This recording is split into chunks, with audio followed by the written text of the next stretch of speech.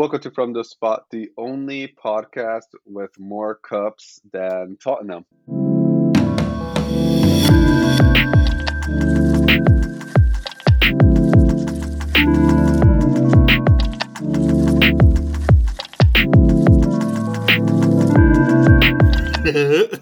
Welcome to From the Spot, the only podcast where in the pre episode meeting, one of the hosts, me, checks himself out on camera.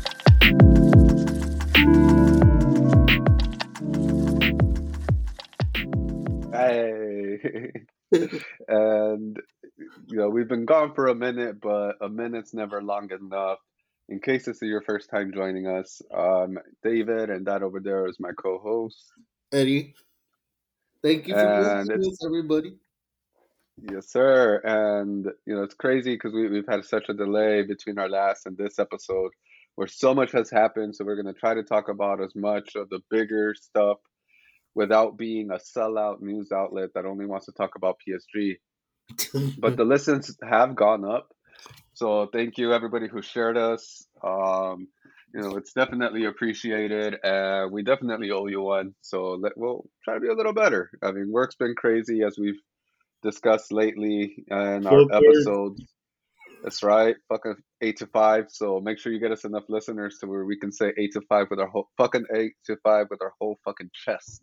Exactly. Eddie, but we're not here to talk about our personal problems. Well, maybe later for me, but we are here to talk about football. Eddie, are you ready to discuss this episode's topics? Absolutely. Let's jump into footage with our studs up. Yes, sir. I'm ready for that red and to hit the showers. But before that, obviously, we got to get hot and sweaty. Let's start with a bright place, Eddie. A young South American, Central American talent, and Moises Caicedo, the young Ecuadorian, getting the bag, signing a long-term extension with Brighton when he was linked to a move away, talking about he's ready to move on. Eddie, he's saying that Brighton could and should be getting into the Champions League. How are you feeling about this signing? Um, for Moises, I think it's great. I think he could be a legend at Brighton. Not that he couldn't be a legend elsewhere, but I mean, he's already there. Brighton are flying. He had a good World Cup. Alexis had a good World Cup. So I could definitely see him being a big piece of maybe Brighton getting uh an FA Cup next year, a Carabao Cup next year, getting actual silverware, something Tottenham can't do. So, happy for him to get his bag. And, David, correct me if I'm wrong, but they have 3 games in hand, correct? Let me double check. I They believe. have, because it is like a crazy amount. Yeah, it is 3. I was like, I'm not sure if it's even 4, but no, it's for sure 3. So, Let me give you those 3 here, Eddie, before you make your point, because I'm perfect. sure Go we're ahead. thinking the same.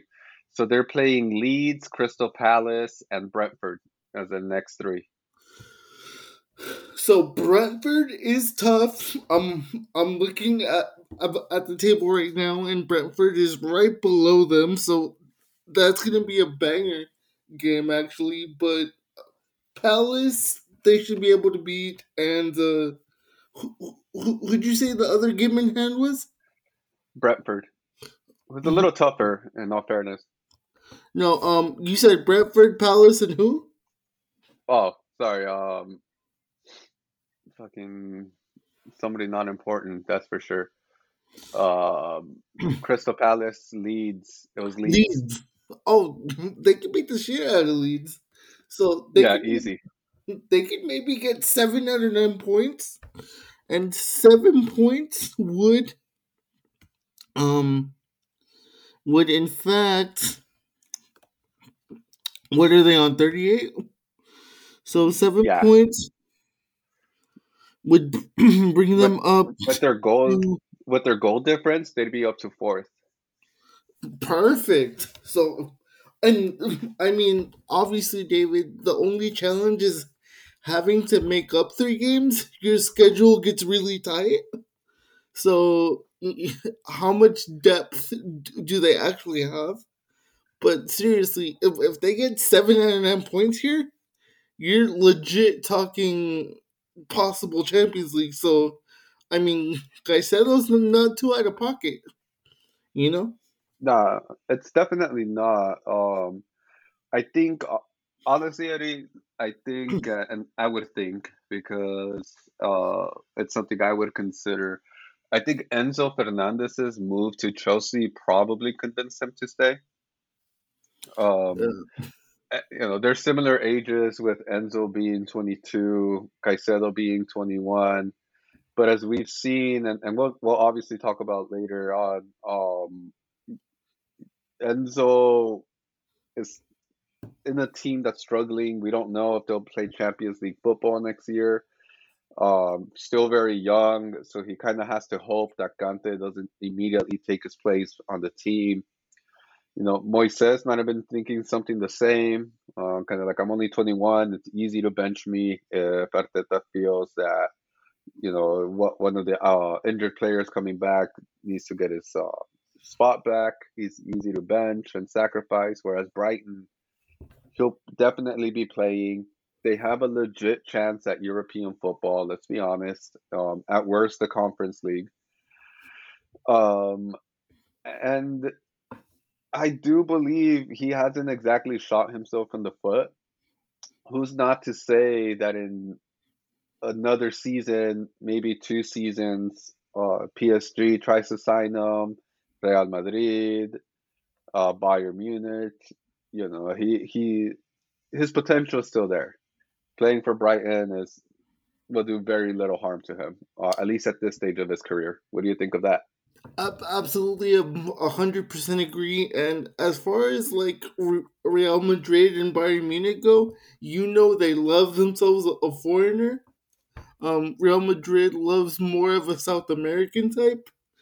Uh, Bayern Munich obviously loves more of a European, but who knows? I mean, literally, like, um, 2 seasons from now, we could be talking about him, playing a big role at a quote unquote big club, So who knows? Yeah, I definitely feel that. Eddie, let's move on to a different player on the opposite end of a spectrum. Somebody a little bit older, 32 years old, who you would feel, should be making better decisions. Let's talk about Kyle Walker making a dick of himself Yeah, recently. very. Videos, yeah, videos online being circulated on social media don't be surprised, by the Sun, showing Kyle Walker exposing himself at a bar in Manchester on a night out. There's also talks about him making out with somebody who was not his wife, but allegedly the police are checking the video cameras. They might even interview people as they probe the allegation.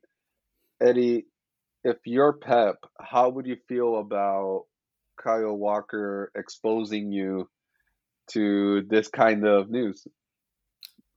Are we talking um Pep the human or Pep the manager? Because I feel like those are two separate people.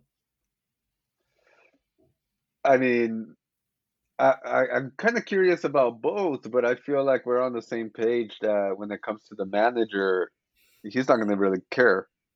Uh, I feel like I can speak for David here on this point. Do not expose your penis to anybody until they ask you to. And, And don't do it in public. That's hey, fucking weird. no, well, like, what if the other person's into that exhibition and shit? You feel me? So, like, then, like, hey, like, it's whatever. But, whether it's like a dick pic in person, like, your penis should only be out via request, not by your like decision making. And don't give me that. Oh, he was drunk. We've all been drunk. I was a super drunk in college, and I never pulled my dick out. You know, Right? at the bar. So Pep should be appalled either way. But David's gonna get this reference more than most. But Pep is super silver. He may not have any hair up here, but he's got gray in the beard, so he's super silver. He's not gonna give a shit, especially with him loaning Cancelo out recently. It's not like he can afford to bench Kyle Walker, you know. Dang. I mean, you're right. He's definitely going to do that. Well, there's no denying it. I do think he's going to defend them, not care, say that's kind of his problem. Um, but he probably should care. No, Um, that's just me. This is a footballer who has also been like Eddie. He was in the news prior to this coming out about how he's in public purposely doing public displays of affection to kind of like remend things with his wife because he has this history of cheating. I don't know if you remember, not that long ago, at least it doesn't feel that long ago, he was reported to have been at an orgy with other English players. Yeah, so he's always doing shit like this. Like, at what point, as a manager, do you say it's like, "Hey, man, you're a grown ass man. Like, at least be better at hiding this." okay, two things. Um, Correct me if I'm wrong, but that orgy story, that was during lockdown. No, that was COVID year lockdown type shit. Yeah, it was. That's wild. So man cheats so much he risks getting COVID just to get some strange, and then like also like hearing you say that he has like he does public displays of affection. It makes me think he has a bit of like Ryan Giggs to him and shit, But Like like, he's an asshole.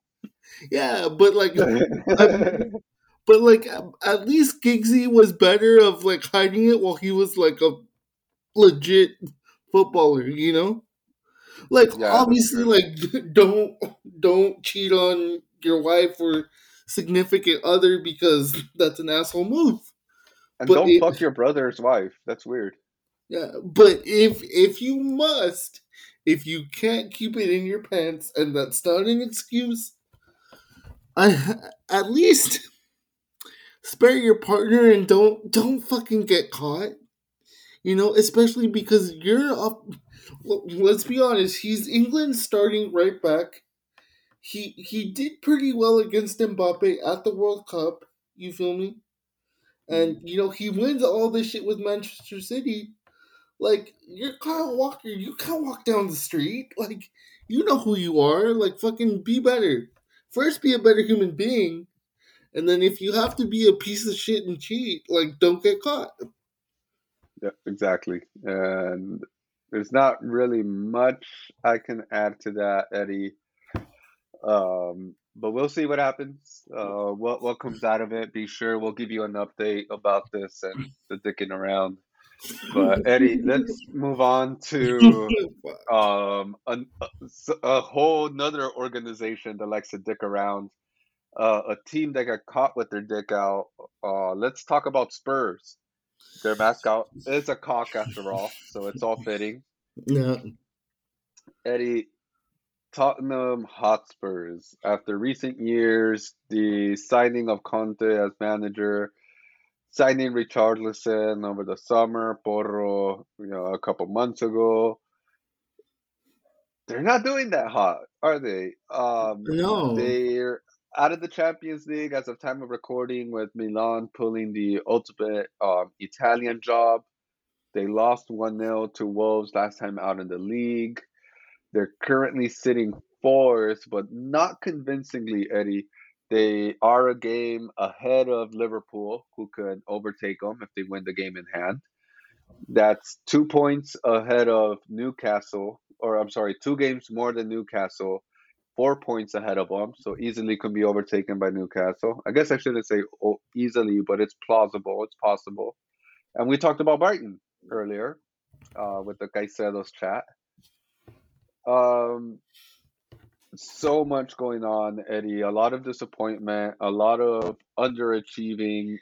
And before I let you give us your take, Eddie, because I know how much you love Spurs, I want to give you some quotes. I want to give you some quotes. I know you guys can't see that, but he basically just gave me the bird. Gave me another cock.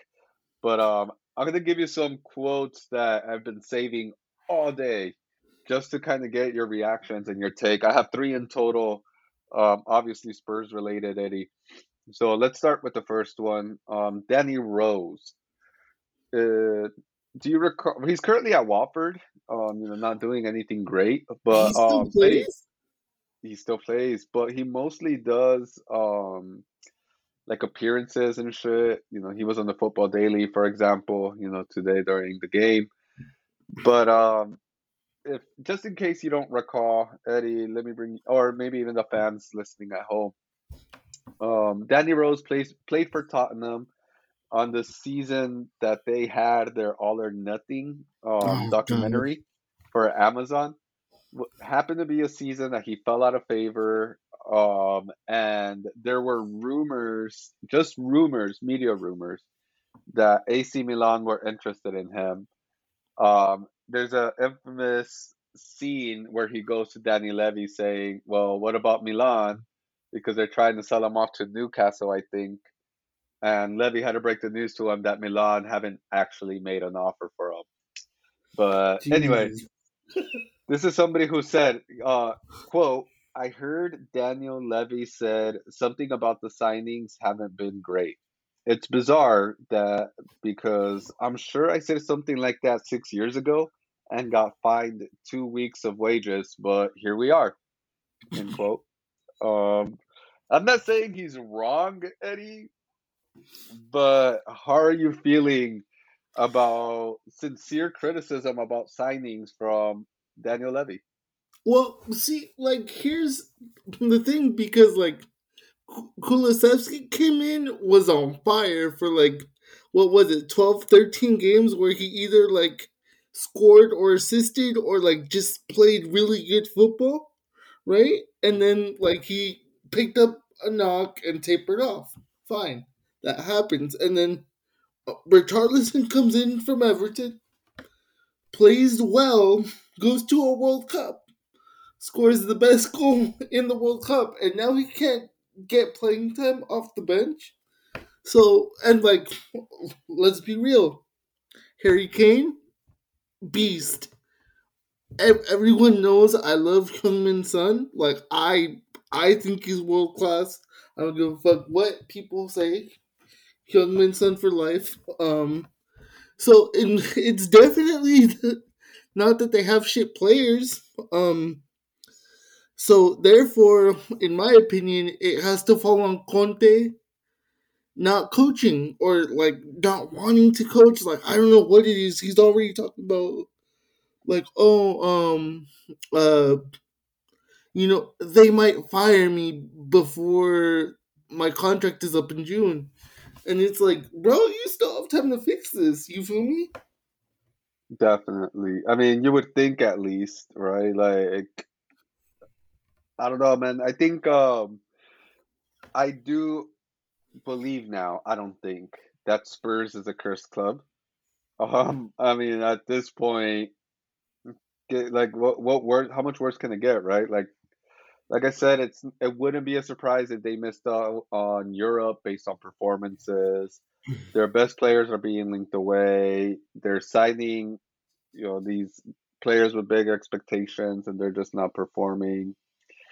Eddie, let me give you the second quote. Okay, okay. Excuse me. This is from Richarlison, everybody's favorite pigeon. Um, he was interviewed after the game, and he was very critical of Conte. I want to put out there. He said, "We can't be set up like this. One goal down in the second half, way too passive. Got to attack with more people." He has a point. Conte ends up taking off an attacker for a defender, not really going for the jugular.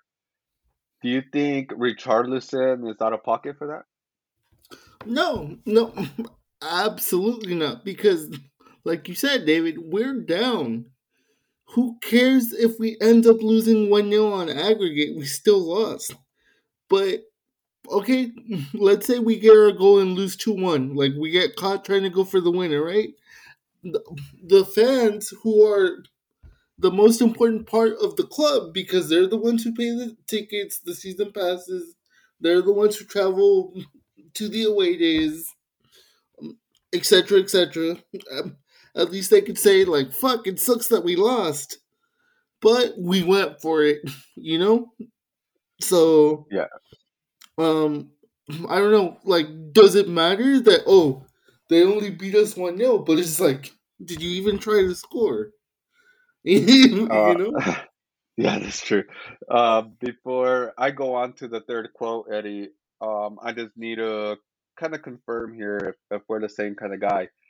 Would you rather be down 1-0 from the 10th minute and then just lose 1-0, or be down 1-0 from the 10th minute, but at least at the very latest at the 60th minute go all out attack to draw and then lose 2-0? Um, David, you've seen me play FIFA, so yes. No, yeah. Look, especially in, like, okay, in the league or whatever, I may look at goal difference. I may look at who's around us, but in a cup style competition, you you gotta go for it. Like, you know. Yeah, you gotta go for it. I agree. Might as well. If you lose 1-0 at a competition and you weren't attacking all out, I And man, there's something more wrong with you than there is with us. David, can I bring up a point? Um, I can't remember exactly when I said it, but I said that I hated that Chelsea team that kind of ran Conte off the season after he won them the league. But Right. I mean, if if this is Conte's sort of behavior in crunch time, like, it's not May, right? It's not the end of the season, but we are in March, so we're getting towards the end, and there's something obviously very wrong, and it sounds like he's not willing to fix it, and that bothers me. So if I owe Cesc Fabregas and all those boys an apology for how they treated Conte, I kind of get it now, you know? Okay. Yeah, no, I can feel that. And my third quote, it's not going to be exactly a quote, because it's two quotes put together and it's kind of fucking long to do for a podcast. So I'm Okay, going to give you the gist of it. okay. Um, it's again Richarlison, everybody's favorite pigeon. Never going to stop saying that. Um, so basically, he's asked about, if he would have liked to come in sooner, considering, he started off the bench, right? And he got put in pretty late. Um, he mentions that Conte told him that as long as he can do a test at the training ground, and he comes out healthy, he was going to start the match. He ends up benching him against Wolves. He got benched after winning against West Ham and Chelsea. Now, they asked him about, or he mentioned, he basically does this for no explanation. So he's asked, uh, again, like, so he didn't speak to you, didn't explain why, and he said he didn't explain anything, and I guess he'll see what happens tomorrow. He's saying he's not an idiot, he's a professional, and he just wants to play. So why not give him minutes? Eddie, again, my starting point question again will be, and you can take it from here, was Richarlison out of pocket for saying what he said? So usually I would say yes, but um with Conte himself even saying that he feels like he's going to be fired or he has to get to June before he makes a decision on whether or not to sign the extension in North London. I feel like the writing's pretty clearly on the wall that he's not gonna sign his extension and that he'd rather Levy fire him so he doesn't have to be the manager at Tottenham anymore. And Richarlison literally just came into the team, so he probably has the security of like it doesn't matter who the manager is. I'm gonna be here at least one more season. So I have no problem with him actually saying that. I mean, should he say that? No, but he obviously feels some type of way.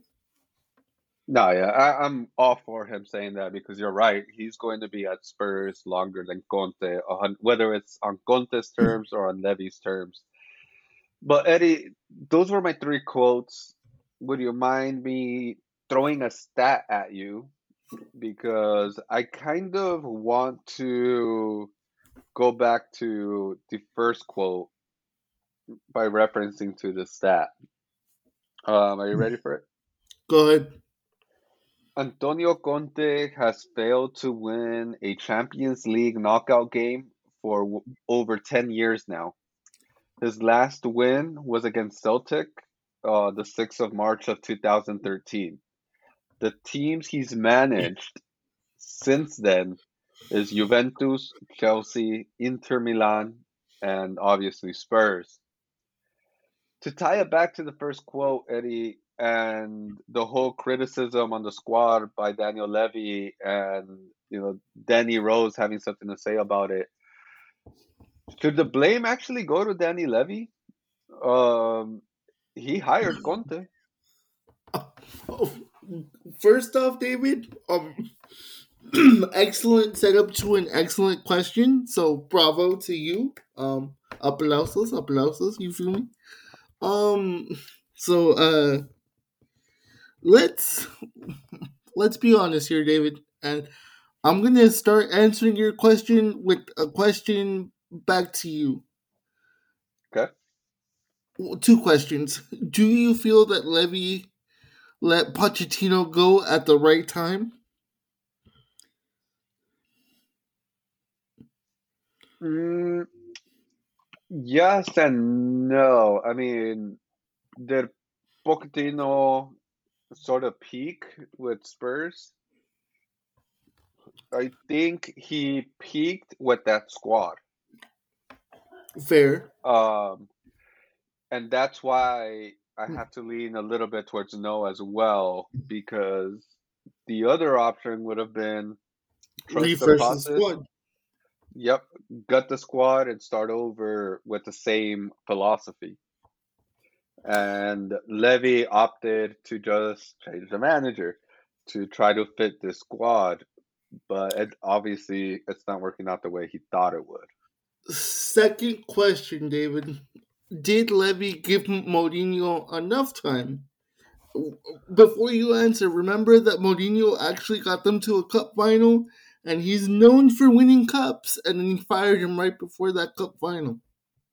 So I was going to say, I'm not going to say that he was necessarily in the wrong for switching from Mourinho, but I am going to say that the timing was 100% wrong. Okay. Mourinho is a winner. He's a serial winner. He should have allowed Mourinho to lead Spurs to that cup final. An interim manager is not going to win you a cup final. If it's done out of pure luck and a miracle. But it's not going to happen with was it Scott Parker. was it? I don't think so. I think it was one of their former players. Scott Parker. Uh, it's gonna bother me. Uh, is this cop Ryan Mason? It was Ryan Mason. Oh, Ryan apologies. Mason. Yes. Yeah, because I was gonna say no. I know because he had to retire because of a skull fracture. Okay. That's how I remembered. But Okay, anyway, so yeah, he's not gonna win you the cup. I don't give a fuck. He's not even a legendary player. Like Zidane, I could understand. There was always talk about how smart he was as a player, how he understood tactics like no other, so it kind of made sense. But I didn't hear that about Ryan Mason. no, and like no offense to Ryan Mason, he played in the Prem. So that's not easy. But so thank you, David. So here's my answer. Yes, I 100% blame Daniel Levy. I agree with you. He should have refreshed the squad after losing that Champions League final, and kept Poch. And then B, he fired Mourinho at the worst moment. I understand league form wasn't great, but it's a fucking final. And then before bringing in Conte, he had to like they were linked with like six dudes before they gave Nuno the starting job, and poor Nuno. Where is Nuno today? Well, you're right. So, Um, so yes, to me, this all falls on Daniel Levy. And look, I know, I know Harry Kane has been great for Tottenham, all-time leading scorer, probably going to break the all-time Prem record with Tottenham. But think about the money he could have invested into the squad had he let Harry Kane go to Manchester City. You feel me? yeah. So, Yeah. I mean, Eddie. Before we move on, because I do think Spurs don't deserve the time we're giving them. Just straight up. Um, if you can recall, I do believe Antonio Conte was quick to dismiss Spurs when they initially tried to sign him. When they went back for him and they were able to sign him, it was mostly because kind of like nobody else wanted to take a chance on Conte. So, right, fuck it, I'll go to Spurs.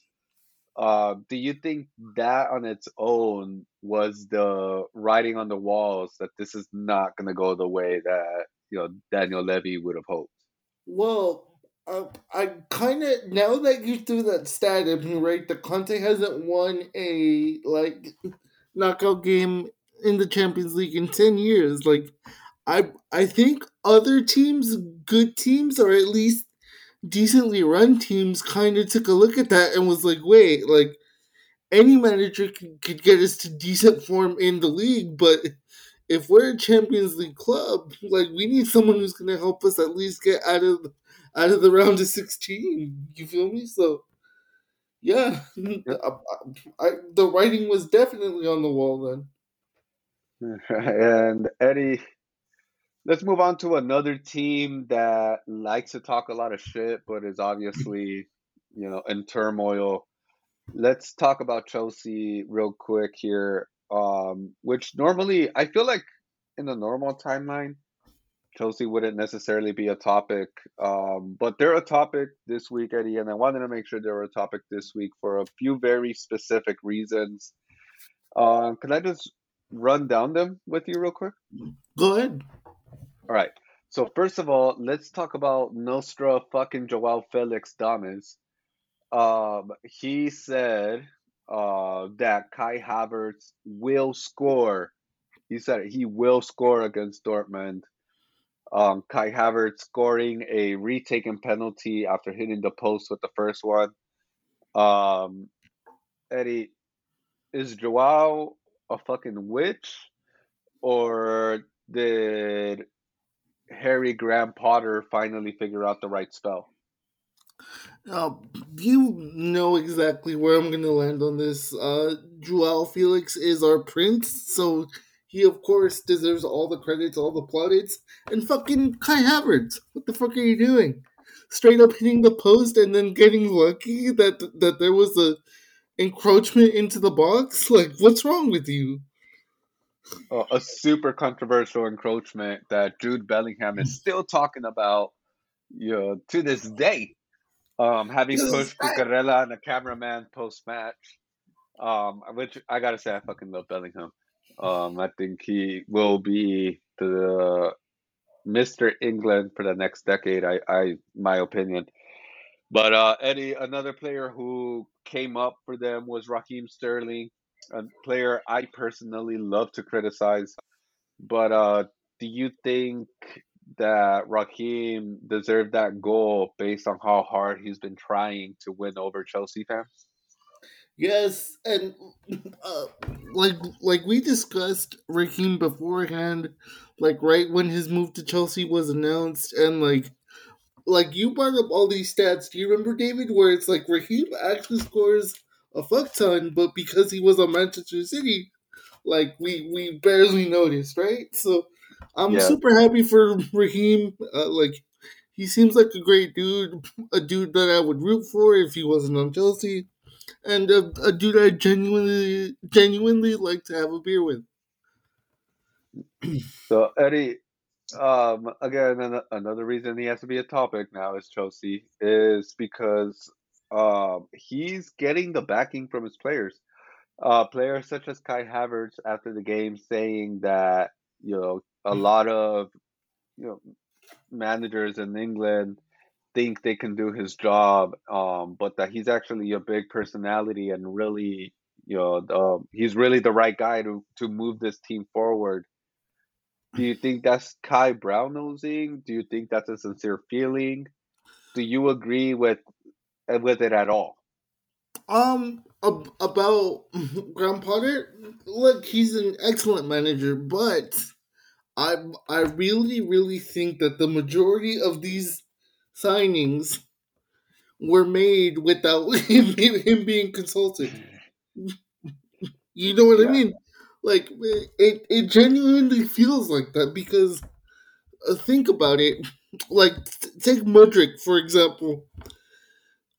yeah. It seems like only Pep and Potter have the balls to sit players that are worth 100 million because any other manager would be like Mudrick has to play and Potter's like no, like fuck it, like when you play we lose, so you're gonna sit on the bench and fucking like you know what I mean. So um that has to count for something, and let's be real, the manager at Brighton now was set up really well because that's basically Potter's team still, you know, Hmm. minus Cucurella and Trossard. So I mean, it's just Chelsea has a bigger microscope on them than Brighton does. So of course he's going to be criticized. You know. Fair enough, Eddie. Fair enough. Before we go on to our next planned topics, because really I wanted to talk about Joao Felix more than anything. Um, Eddie, I'm gonna sneak something into Okay. this lineup because I'm sure you're excited about the next topic. At least I am. But Chelsea have technically a game in hand. Even if they win that game in hand, they're stuck in 10th place. They would theoretically be a point behind Brentford because they have 34, Brentford have 38. But Eddie, Brentford are on 38 points. They've got two games in hand. If they were to win both games, they would have 44 points, which would take them to fifth place, 1 point behind Spurs.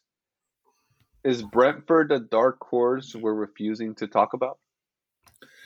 uh, I feel like the only reason we're refusing to talk about Brentford is because we don't know what's going on with Ivan Tony because it's like, is he going to be suspended? Is he not going to be suspended? I feel like if we knew that, we would all be paying more attention to Brentford. And look, remember they beat the crap out of you guys early on in the season.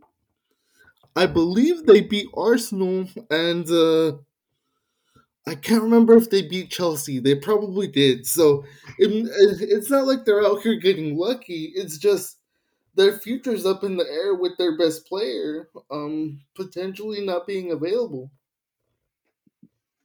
Fair enough. Um, and I do agree with that. I think, excuse me, Tony is their best player by a long shot. And they will definitely miss him if he's gone. But Eddie, let's talk about Football Club Barcelona. Uh, Barca, your team, who last time we recorded, we brought up, the FTS Derby was happening. Manchester United ended up moving on from the Europa League tie, winning 4-3. Uh, Barcelona returned to the league to lose 1-0 to Almeria, but bounce back with a 1-0 away win to Real Madrid in the Copa del Rey first leg. A 1-0 win against Valencia. But with all that, Eddie, there's no escaping. Barcelona are fucking cheaters. How does it feel as a fan, Eddie, to be facing the ref scandal that's going on? Um. Well, first off, David, let me be magnanimous in defeat in congratulating you on winning the first ever FTS Derby. Thank you. God, we fucking suck. We couldn't get more than a penalty against you guys. Um. Anyway, David, I'm conflicted because like the football purist in me is like I can't believe we fucking did that shit. Like we're fucking stupid for trying that shit, and then like the fan in me is like everybody does it. We just got caught. Everybody does it, and it's like okay, that's true. Everybody who can afford to do it probably does it, but the point still stands. We got caught, and that's no good. Um, so I'm worried. I'm worried that we'll be relegated. I'm worried that points will be deducted. I'm worried that we won't make Champions League because of that, and we know how Oh, bad because this of that? club needs Champions League. So I'm super worried. I know the Spanish government brought charges against us yesterday, and I'm gonna say this now. I defended Laporte a lot because he was in charge during the club's most successful period. He's just better than Bartolomeo, or at least he was until this. And I totally understand that once again this happened under Bartolomeo's watch, but I don't think he's handling the situation correctly. But if you were Laporte, David, how would you handle this? I mean, I think I think that there's no right way to handle this, Eddie. Because what are you gonna do? You're either gonna try to fully deny it, and the evidence might show otherwise, or you're gonna come clean and you're gonna be labeled a cheater for the rest of your career. There's no winning in this. I do think the right thing to do is to just come forward with what is 100% the truth with receipts. But we all know that's not going to happen. And Eddie, this controversy, you kind of mentioned it. Like everybody knows Barcelona needs to for sure go to the Champions League, and we all know it's due to the compensation teams get for making the Champions League. The levers. It's But it's it's all about the levers. Eddie, as a fan, so like as a fan of a different football club, Eddie, I feel like I could handle one major catastrophe at a time, right? Like right now, it's just our owners. I don't know how I would be able to handle if we also had like, oh, your owners suck, but they also paid off refs. They also don't have enough money to keep the club running. Eddie, how do you feel knowing that not only is there controversy with the whole we cheated, maybe not, but we fucking cheated with refs, and at the same time wondering, is there enough finances to keep us going the next 5 seasons? So first off, blinders. have to put the blinders on like I'm a racehorse. Right now, I'm fully focused on we have to win the league, especially now that we've been branded cheaters. Because if we don't win the league, look at that. You cheat and you can't even win the league. So I'd rather win the league and be like, oh, you won the league because you cheat. But at least we cheated all the way to win, you know? And then my biggest concern is like, are we going to be able to keep Pedri and Gavi? Because if we don't, what the fuck are we doing? Can we get someone to take Ferran Torres off our hands? Because if we can't, oh my god, I literally can't take another season with him in the squad. Like I can't do it. So it's I'm very singularly focused on. I'm gonna put this on wax. I would rather lose the second leg of the Copa del Rey 3-4-5-0, but beat Madrid on the 19th and win this league. So right now, um, I'm fully focused on the league, but David, I want you to remember this question and ask me in July when we don't have topics. All right, fair enough. And if Barcelona is still a club, then it would definitely come up as a topic. Um, That's a good joke, but the sad fact is, like, that might be true, dog. it's all good, Eddie. I mean, at the beginning of the pod, I did say we were not going to talk about personal problems, but Eddie, are you ready to talk about some personal problems? Okay, all right. So, look, can I take over? Can I take over for just a second? Absolutely. Okay, so I don't give a fuck what anybody says. A cup is a cup. Congratulations, David, on winning the Carabao Cup. I think it's great that you have silverware under Ten Hag. Right. It proves that whatever he's doing is working. That being said, what the fuck happened this weekend? David, set it up for the people. What were you doing this weekend for Okay, Manchester so, United? bro, okay. So, for the Derby, which it happened on a Sunday, March 5th. I woke up and woke my family up to head out to Los Angeles, California for the first ever I Love United event. Which, Eddie, I'm gonna tell you what I've been telling fucking everybody that will listen to me. Tell That me. was the worst fucking experience I've ever had.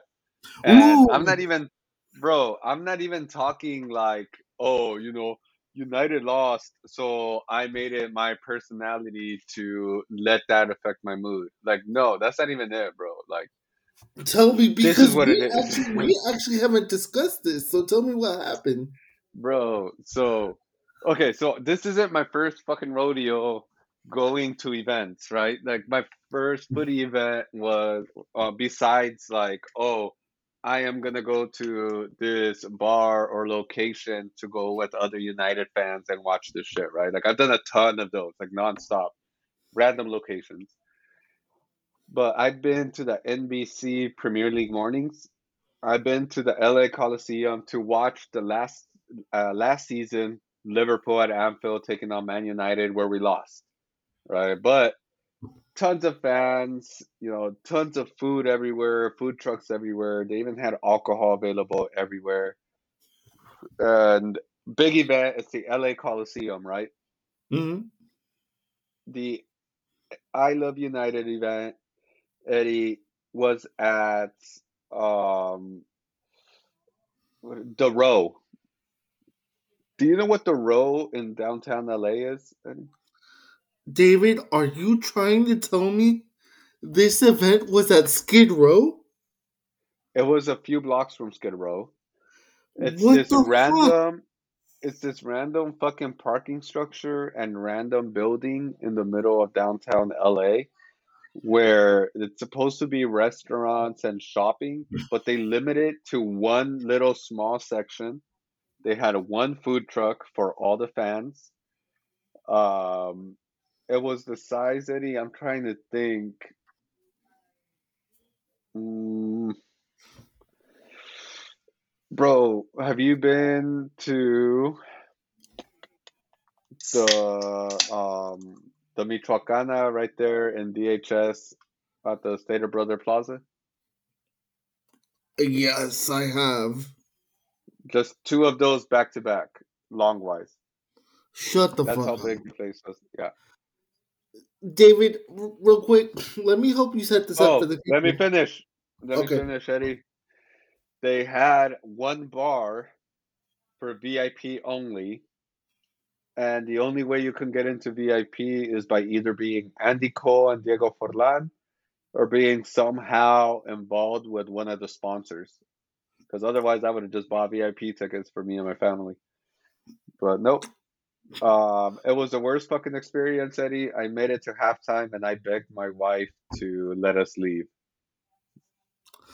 Okay, okay, David. So I was trying to set that up for the people. I was gonna be like, David, tell the people who were at the event, and obviously you said it, Diego Forlan and um Andy Cole. Andy Cole. Thank you. David, did the organizers spend all the money on getting Diego Forlan and Cole to this event? Well, first of all, as a Manchester United fan, and honestly, I am an England sympathizer. I want to see the English national team do well. Just because Manchester United does well. Yeah.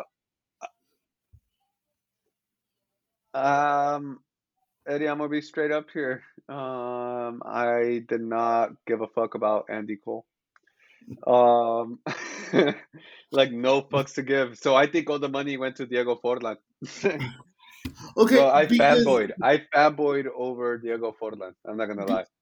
because see, like I was, because obviously like pulling the curtain back, like David's one of my best friends. We text every day. I was waiting for you to take a picture, maybe with your wife and your kids around Forlan, and I never got that picture. And I was like, well, maybe like the line is too long or he's too worried because it is the derby, So I tuned in right when Casimiro's goal was called offside, and then Gakpo scored halftime hit. I said I have to work out, and so I was like, I'm gonna have hella text from David when when I finished my workout. I had we left at halftime, and what the fuck happened? And I checked the score, and then obviously that happened. So David, was this organized by like an ASB in high school, or what the fuck? Bro, that's what it feels like. If not, it was organized by Liverpool fans. Because for an I love you like for an I love United event, there were like people in Madrid jerseys and Liverpool jerseys. I was like, what the fuck is going on here? I thought this was a United fan thing. Again, worst fucking experience compared to like, because I'm like, I've been to these kind of events, Yeah. fan events. So definitely a letdown. But that's besides the score line. Eddie, I know we have to talk about the score line, even though that at time of recording, United are at the pretty much at the brink of playing Betis in the Europa League. But Eddie, so here's my take. Okay. Barcelona did have a great run of form. Or not Barcelona, I'm sorry. Man United had a great run of form, which kind of peaked versus Barcelona, which is why I mixed it up. Against um, Newcastle in the final, I'm gonna let you know right now, Eddie, that was not a comfortable win besides the scoreline, being 2-0. If Newcastle were more lethal, we would have fell behind very early on in that game. We obviously defensively we have a lot to work on. Against West Ham, it was sweaty the whole FA during that FA Cup tie. If you're a little bit behind or just don't care about the FA Cup, West Ham led that game at the 54th minute 1-0. If it were not for the own goal that West Ham scored, we wouldn't even had the chance to score not only at the 90th minute but in extra time because obviously West Ham had to push for the equalizer. So again, the cracks were there in all seriousness, which leading into the Liverpool game, Eddie, they were lethal. Um, the first half that I was watching there, like United had some strong chances. If Liverpool was going to score, it's because they had to get the shot on target, not necessarily because they weren't playing well. Um, you know, having them score was a 43rd minute, Eddie, at the very end of the first half. Once Gakpo scored that goal and I saw how free he was, I had flashbacks to both the final and the FA Cup, and I said, you know what? This doesn't feel good. So it wasn't too much of a surprise to see 7-0. I'm not saying, based on form that Liverpool deserves 7-0, but against a deadly team, they have world-class players. Gakpo, world-class. Nunez, world-class. Salah, world-class. Firmino, world-class. They're gonna put those chances away. And that's exactly what Liverpool did. United went into a panic and they couldn't salvage a single thing from that game, in my opinion. But that's just me. So, David, you said everything really, really excellent there. I can't really add too much. So, I wanted to talk about two players in particular and give me your thoughts on their performance and what you would do with them if you were Ten Hag. Maybe three. Huh? First off, I don't think we can start anywhere else but besides your captain, David. From what I'm seeing, because I've obviously watched the replay. Where's the effort from your captain? Like, your captain should be the last player to hang his head, and he seemed very. I just want this to be over. I'm gonna hang my head. They're fucking killing us. Can I get your thoughts on Bruno Fernandes? Uh, I'm gonna get murdered on this most likely, but this is my honest take, Eddie. I don't think it was a matter of like fuck this or I don't want to do any of this.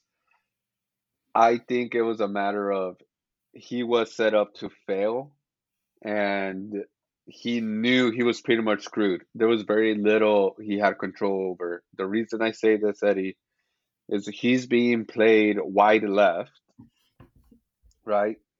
So he's supposed to not only be our creative attacking force, but also defend against Mohamed Salah and Trent Alexander-Arnold.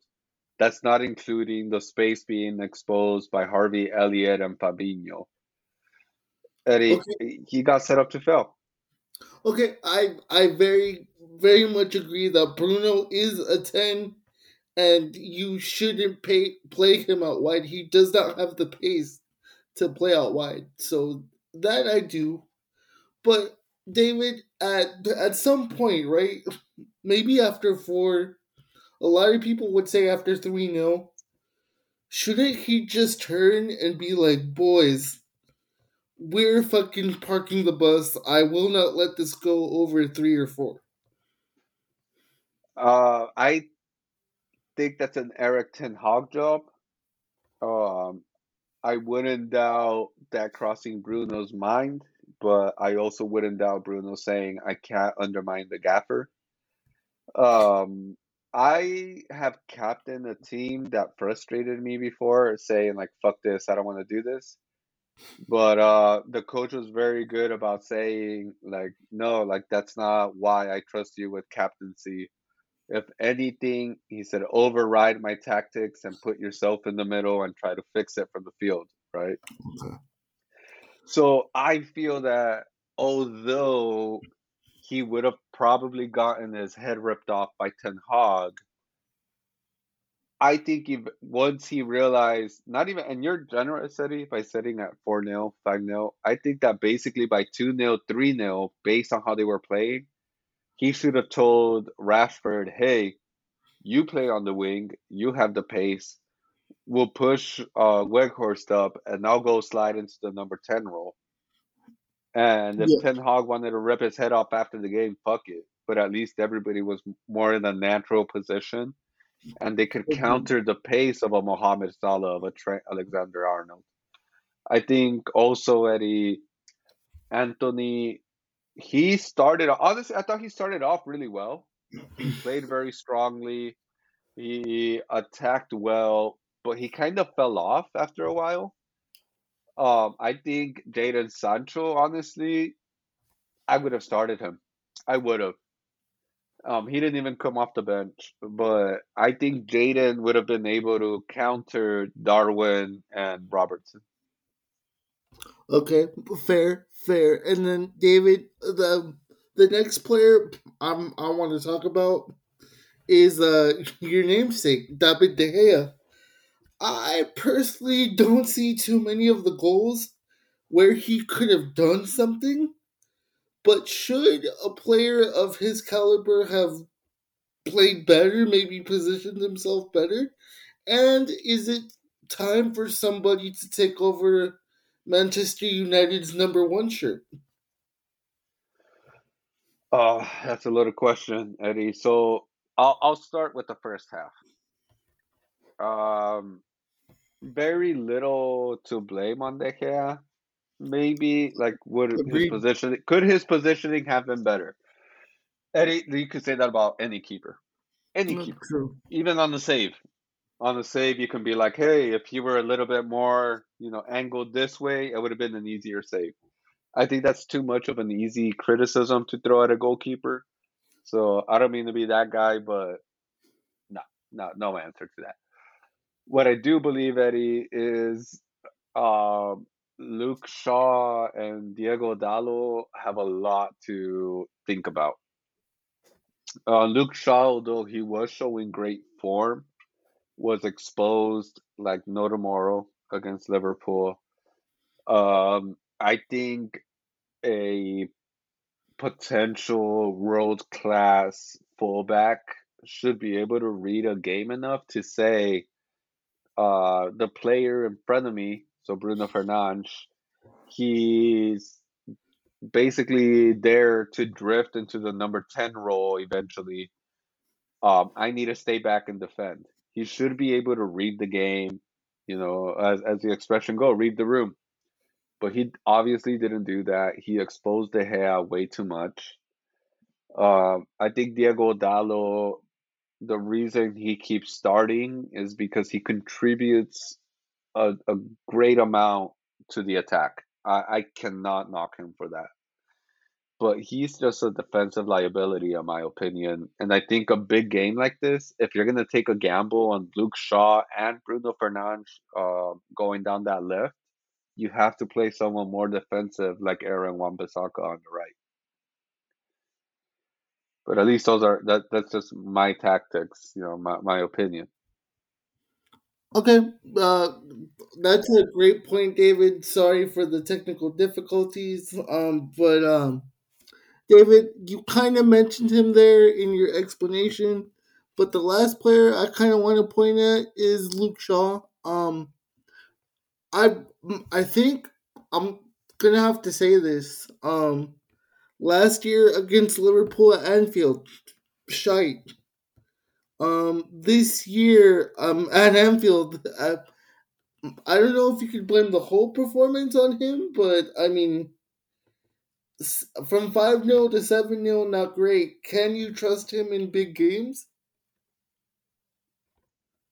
That's kind of where I meant by like self-reflection, right? Like at a certain point, um, he will have to accept that he might not be better uh, than a rotation like player. He's great against lower opposition, but could we trust him against a motivated Liverpool? Could we trust them against, say, maybe even PSG or Bayern Munich? I'm starting to get convinced that no, we cannot. But that happens. That's football. It's not like, I'm not trying to say sell Luke Shaw today, but I am trying to say maybe we should get somebody in that can handle the bigger games and use Luke Shaw for rotation. Whether And he then likes it or not my problem. David, one final Manchester United question, and then I promise I will end your misery by moving on. But you're now David Ten Hag. What would you be doing this week in training? What would David do to make sure the shit doesn't happen again? Uh, I think honestly a lot of one-on-one coaching because this wasn't lost as a team. This was lost as individuals within the team. I do think some of the responsibility falls on Bruno as much as I want to defend him. But he could have kicked back a little bit more rather than bombard forward. Um, our defense could have been better. They stopped following the tactics from Tehag eventually, but not the way that you and I have talked about and intended. They basically just collapsed as a whole. So a lot of one-on-one coaching and then ending the training altogether, kind of say it's like, all right, we all need to figure ourselves out individually, but this is where we come together and this is how. But at least that is the way that I would want to do it. But Eddie, I do think it's time to move on, not because I want to avoid talking about the 7-0, but we have one more section, Eddie, that we want to go through here. Um, Kind of referring to it as Dream Team. And it's not that we're going to give you our Dream 11. It's more of players, Eddie, that you and I have identified as very likely to get a move based on rumors, based on links, based on all that fun jazz. And the team that we think they should look at as their dream team to move to, whether it be to improve their careers, maybe we just want them to win a trophy. It's up to us to make that point. Eddie, are you ready to go over these players? Yes, I. You can go ahead and start, David, so you can kind of set it up. But I have one very specific player in mind. But go ahead. All right, let's do it. So Eddie, the first I have three players total. The first player that I Okay. am going to start with is my in my opinion, the golden boy of the next decade is Jude Bellingham. The midfielder currently playing his trade at Borussia Dortmund. He is a captain there. He has led the team out before. Only 19 years old, turning 20 mid-year in June. Eddie, there's tons of links of him from Liverpool to Real Madrid, Manchester United, Manchester City. Of all these teams, Eddie, as much as it hurts to say, I am in the opinion that he can slide into this Liverpool team, start games, dominate games, and really prove his worth. Um, I think the next best team, I just don't think they'll sign him because number one, he's going to cost a lot of money. But number two, it's not necessarily a sexy position to sign with. I think the next best team for him would be Paris Saint-Germain. Um, No. he'll get the chance to dominate the league and step it up in the Champions League, and that's where he would Will earn. PSG step up in the Champions League? No, I'm not talking PSG. I'm talking Jude Bellingham. Oh, I don't think they'll fair. do it as a team, but he's Okay. definitely one where they'll look at and be like, well, shit, at least he didn't cost the team the loss. You know what I mean? He will just make himself Yeah, look even better than he does now. Eddie, what's your fair. dream team for Jude Bellingham? Um, Liverpool, for obvious reasons, he seems to have chemistry with Henderson. He is coming from Borussia Dortmund, which is Klopp's former club, so they still kind of maintain a similar philosophy. But other than that, to give a different answer, just to be different, um, not Chelsea because he wouldn't get any playing time outside of like the first month. How about you? Well, I did hear a rumor that his dad was meeting with Real Madrid this week. Yeah. So as much as I would hate that shit because he would dominate, I could see him at the Bernabeu. Mm, I mean, I can too, but with Camavinga, uh, Modric still getting minutes, Chomeni, Cruz still getting minutes, Ceballos being there. I'm not saying he can't cut it, but if I were Jude, I wouldn't say it's ideal, if that makes any Yeah, sense. yeah, but look, Tony's gone pretty much.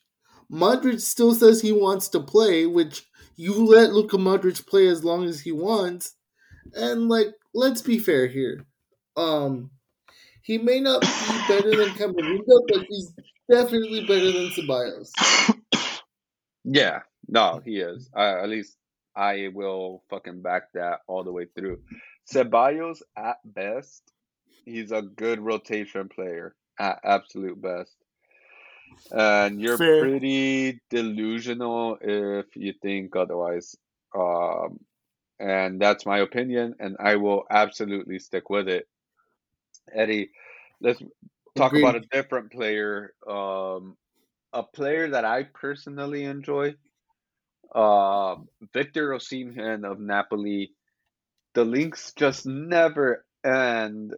Um, he's being linked with Manchester United um, pretty much every other day.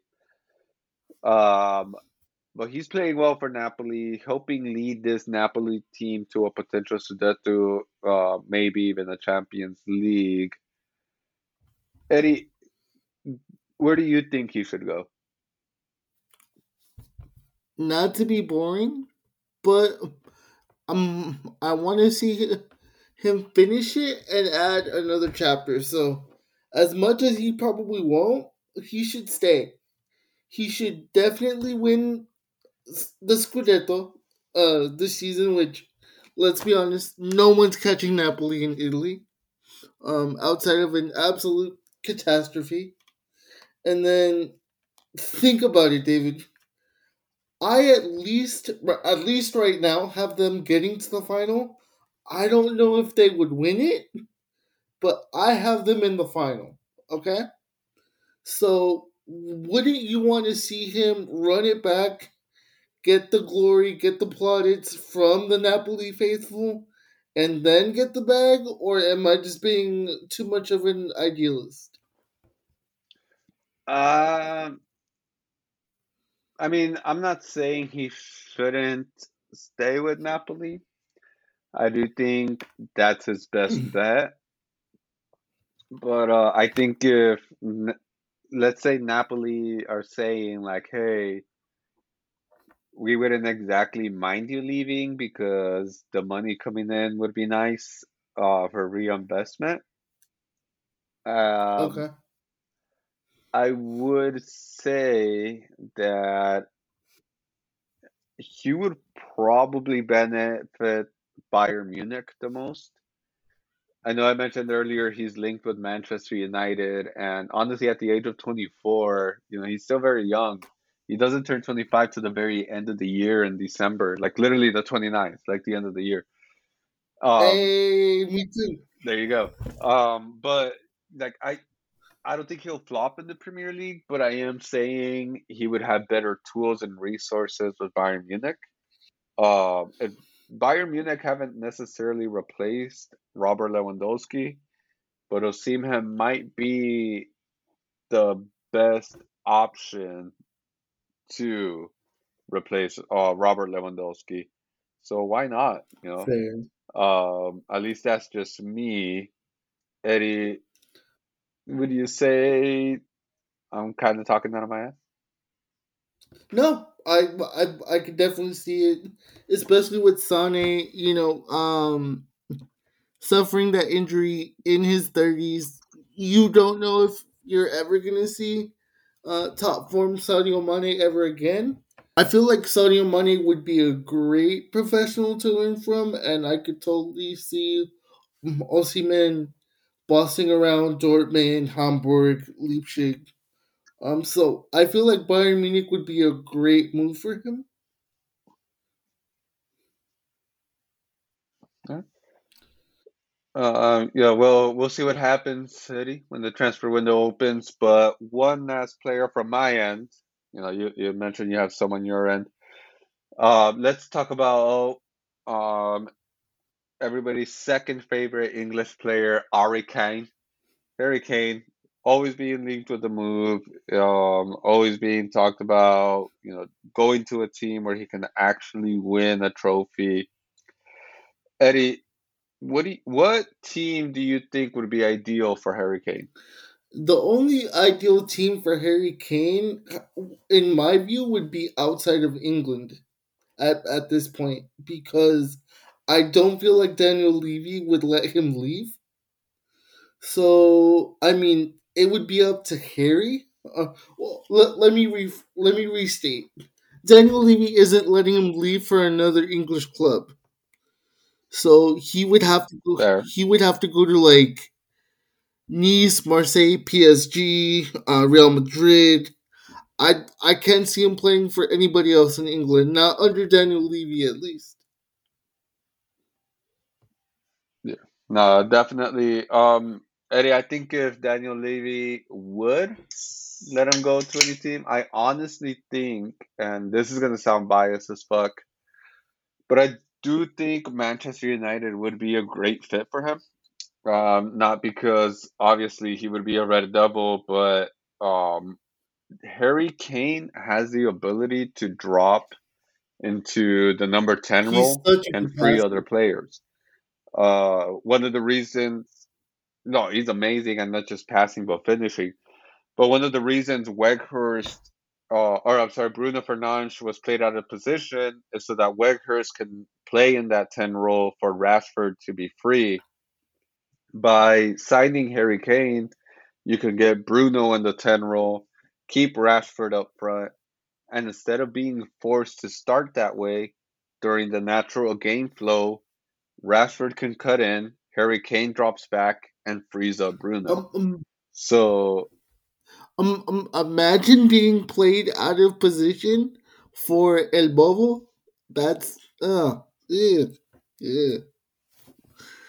Um, see, I would be pissed if I'm Bruno too. fair, fair, But again, like that's why I feel to fit both sides and to maximize what would be a move, I really do think that Manchester United would be the best fit. But at least that's me. fair. David. So I have one player in the interest of time.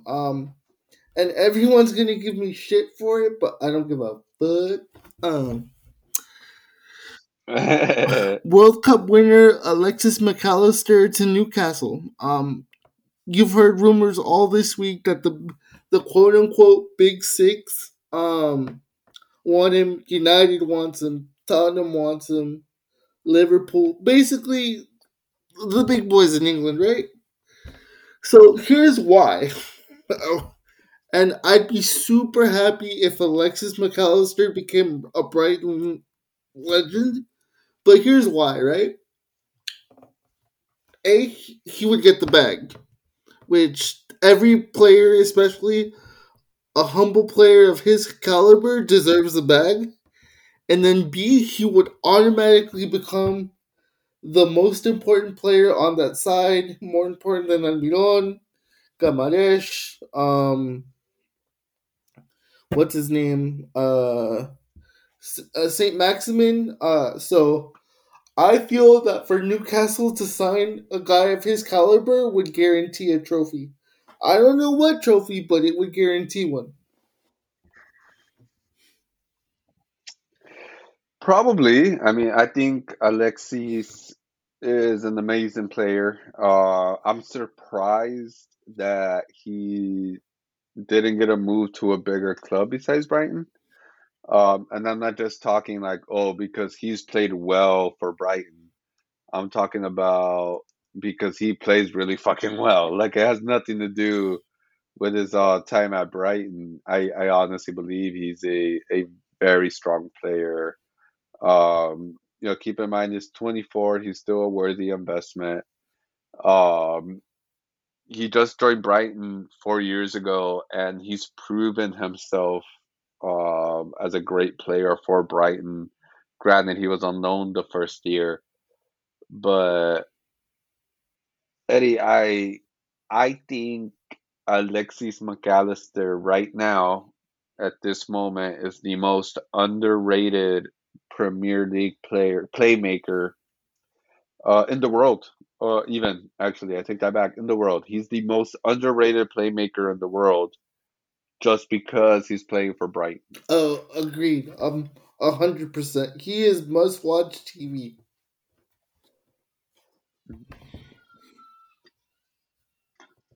Eddie, I think Alexis should go to Arsenal. See, At least that's just me. I think that instead of trying to pursue Caicedo, they should pursue McAllister because I think he would fit the style of play, and the players around him will also be able to unlock a McAllister we haven't experienced yet. could could you imagine McAllister feeding balls to Bukayo Saka? That I mean, I don't want to as a United fan, but as a McAllister fan, again, that's the move to make. I think he would make the difference, and he would help this Arsenal reach a new level. At least that's just me. Uh, David, real quick then. 12 games left. Do Arsenal hang on? Mm, Eddie, I had a feeling this was going to come up. Um, it's really hard not to talk Arsenal based on the fact that they're 5 points ahead, even on games from City. You mentioned it, 12 games left. Eddie, let me ask you something, Eddie. Based on this last Premier League performance, coming from behind to beat Bournemouth 3-0 at literally like one of the last kicks of the game, can you imagine this Arsenal team flopping towards the end of the season against a lower league team? Because once you answer that, I'm gonna let you know how many games they have left. Not which exactly, but how many games they have left against arguably big teams that can theoretically, honestly, shave points off them. Okay. Can I see Arsenal blowing it, like, for example, against a Southampton? No. Or, like, even to be more fair, and maybe a bit better competition, can I see Arsenal losing to Fulham? No. Can I see them losing to Man City and, like, that destroying their confidence? Absolutely yes.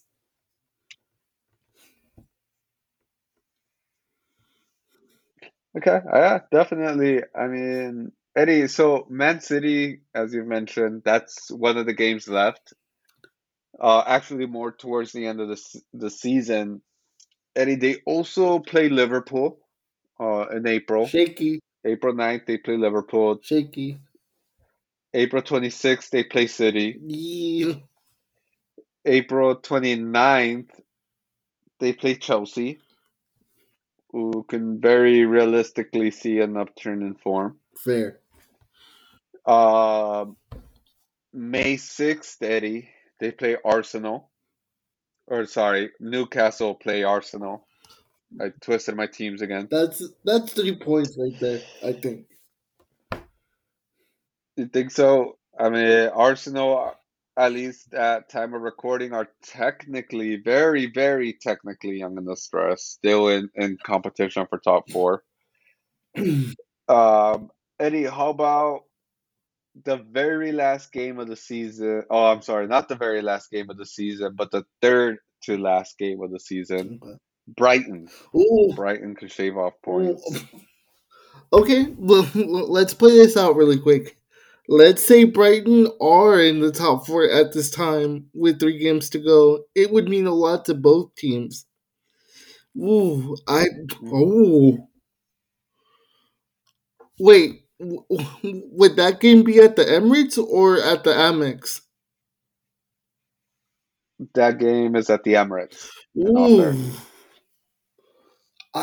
too close to call, honestly.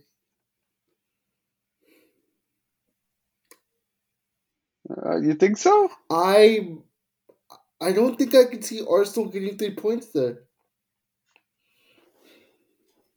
I mean, I'm not saying Arsenal will get 3 points, but that's why I said you think so. I think Eddie, and willing to put it on wax. I think on May 13th, Brighton will go to the Emirates and they will take all 3 points, Fair. regardless of what they're competing for. I don't care if they're like, we just want to get to the Conference League. I don't care. Brighton will go to the Emirates May 13th and will take all 3 points. Fair. Okay. You know what, David? If we can, we should make that a watch party game on YouTube.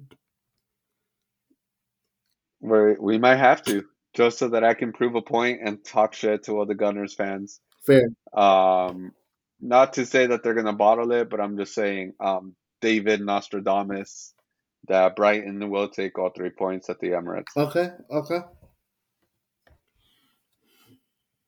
But Eddie, with that being said, Dream Team and Alexis McAllister was pretty much the end of what we had planned. Do you have any last words for all of our From the Spot fans? Thank you guys for driving the listens up. We appreciate it. David and I both know we haven't been as consistent as we'd like to be, but we're working our way back. We promise. Thank you guys so much for listening. Hit the motherfucking link tree. It's in the description. Follow us on socials. Play with us on Premier League Fantasy.